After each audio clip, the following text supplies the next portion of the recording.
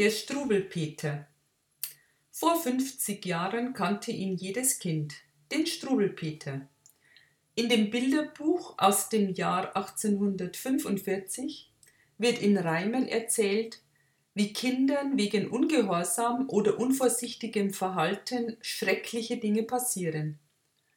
Paulinchen zum Beispiel spielte trotz Verbot mit dem Feuer und am Schluss blieb von ihr nur noch ein Häufchen Asche übrig. Konrad, der sofort wieder Daumen lutscht, nachdem die Mutter das Haus verlassen hat, muss es akzeptieren, dass der Schneider ihm mit der Schere beide Daumen abschneidet. Die Geschichten spiegeln die bürgerlichen Erziehungsziele des 19. Jahrhunderts wider. Obwohl sie in den 70er Jahren wegen ihres autoritären Stils in Verruf gerieten, erkennt man heute eine Reihe psychiatrischer Störungen in ihnen wieder. So ist der Zappel-Philipp ganz klar ein klassischer Fall von Aufmerksamkeitsstörung. Ob man die Geschichten mag oder nicht, ist Geschmackssache.